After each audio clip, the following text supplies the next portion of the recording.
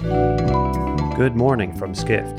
For daily updates in your inbox, subscribe to the Skift Daily newsletter at skift.com/daily.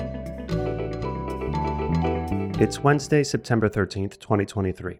And now, here's what you need to know about the business of travel today. The rise of artificial intelligence has been a major topic of discussion in the travel industry over the past year. So as the theme of this month's Skift Global Forum is Connection in the Age of AI, what do major travel executives think about the booming technology? Travel technology reporter Justin Dawes provides some of their opinions about it. Dawes cites Airbnb's Brian Chesky and Uber's Dara Khosrowshahi as two CEOs vocal about the impact of AI on their companies. Chesky said AI would be the driving force between a vastly different Airbnb. Meanwhile, Khosrowshahi said AI could improve user personalization by tracking preferences such as preferred types of cars.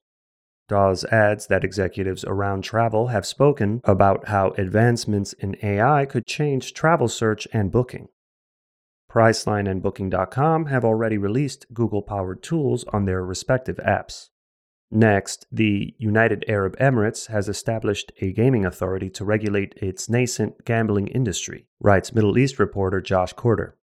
Corder notes the General Commercial Gaming Regulatory Authority will set guidelines for future casinos as well as a potential Arabian Strip gambling zone. The country's media has reported the agency would look to help unlock gaming's economic potential. The United Arab Emirates could earn roughly $6.6 billion in revenue yearly from gaming, according to Bloomberg Intelligence.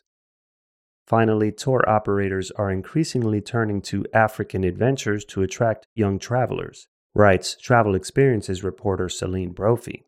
Brophy cites Contiki as one company that has significantly boosted its Africa offerings.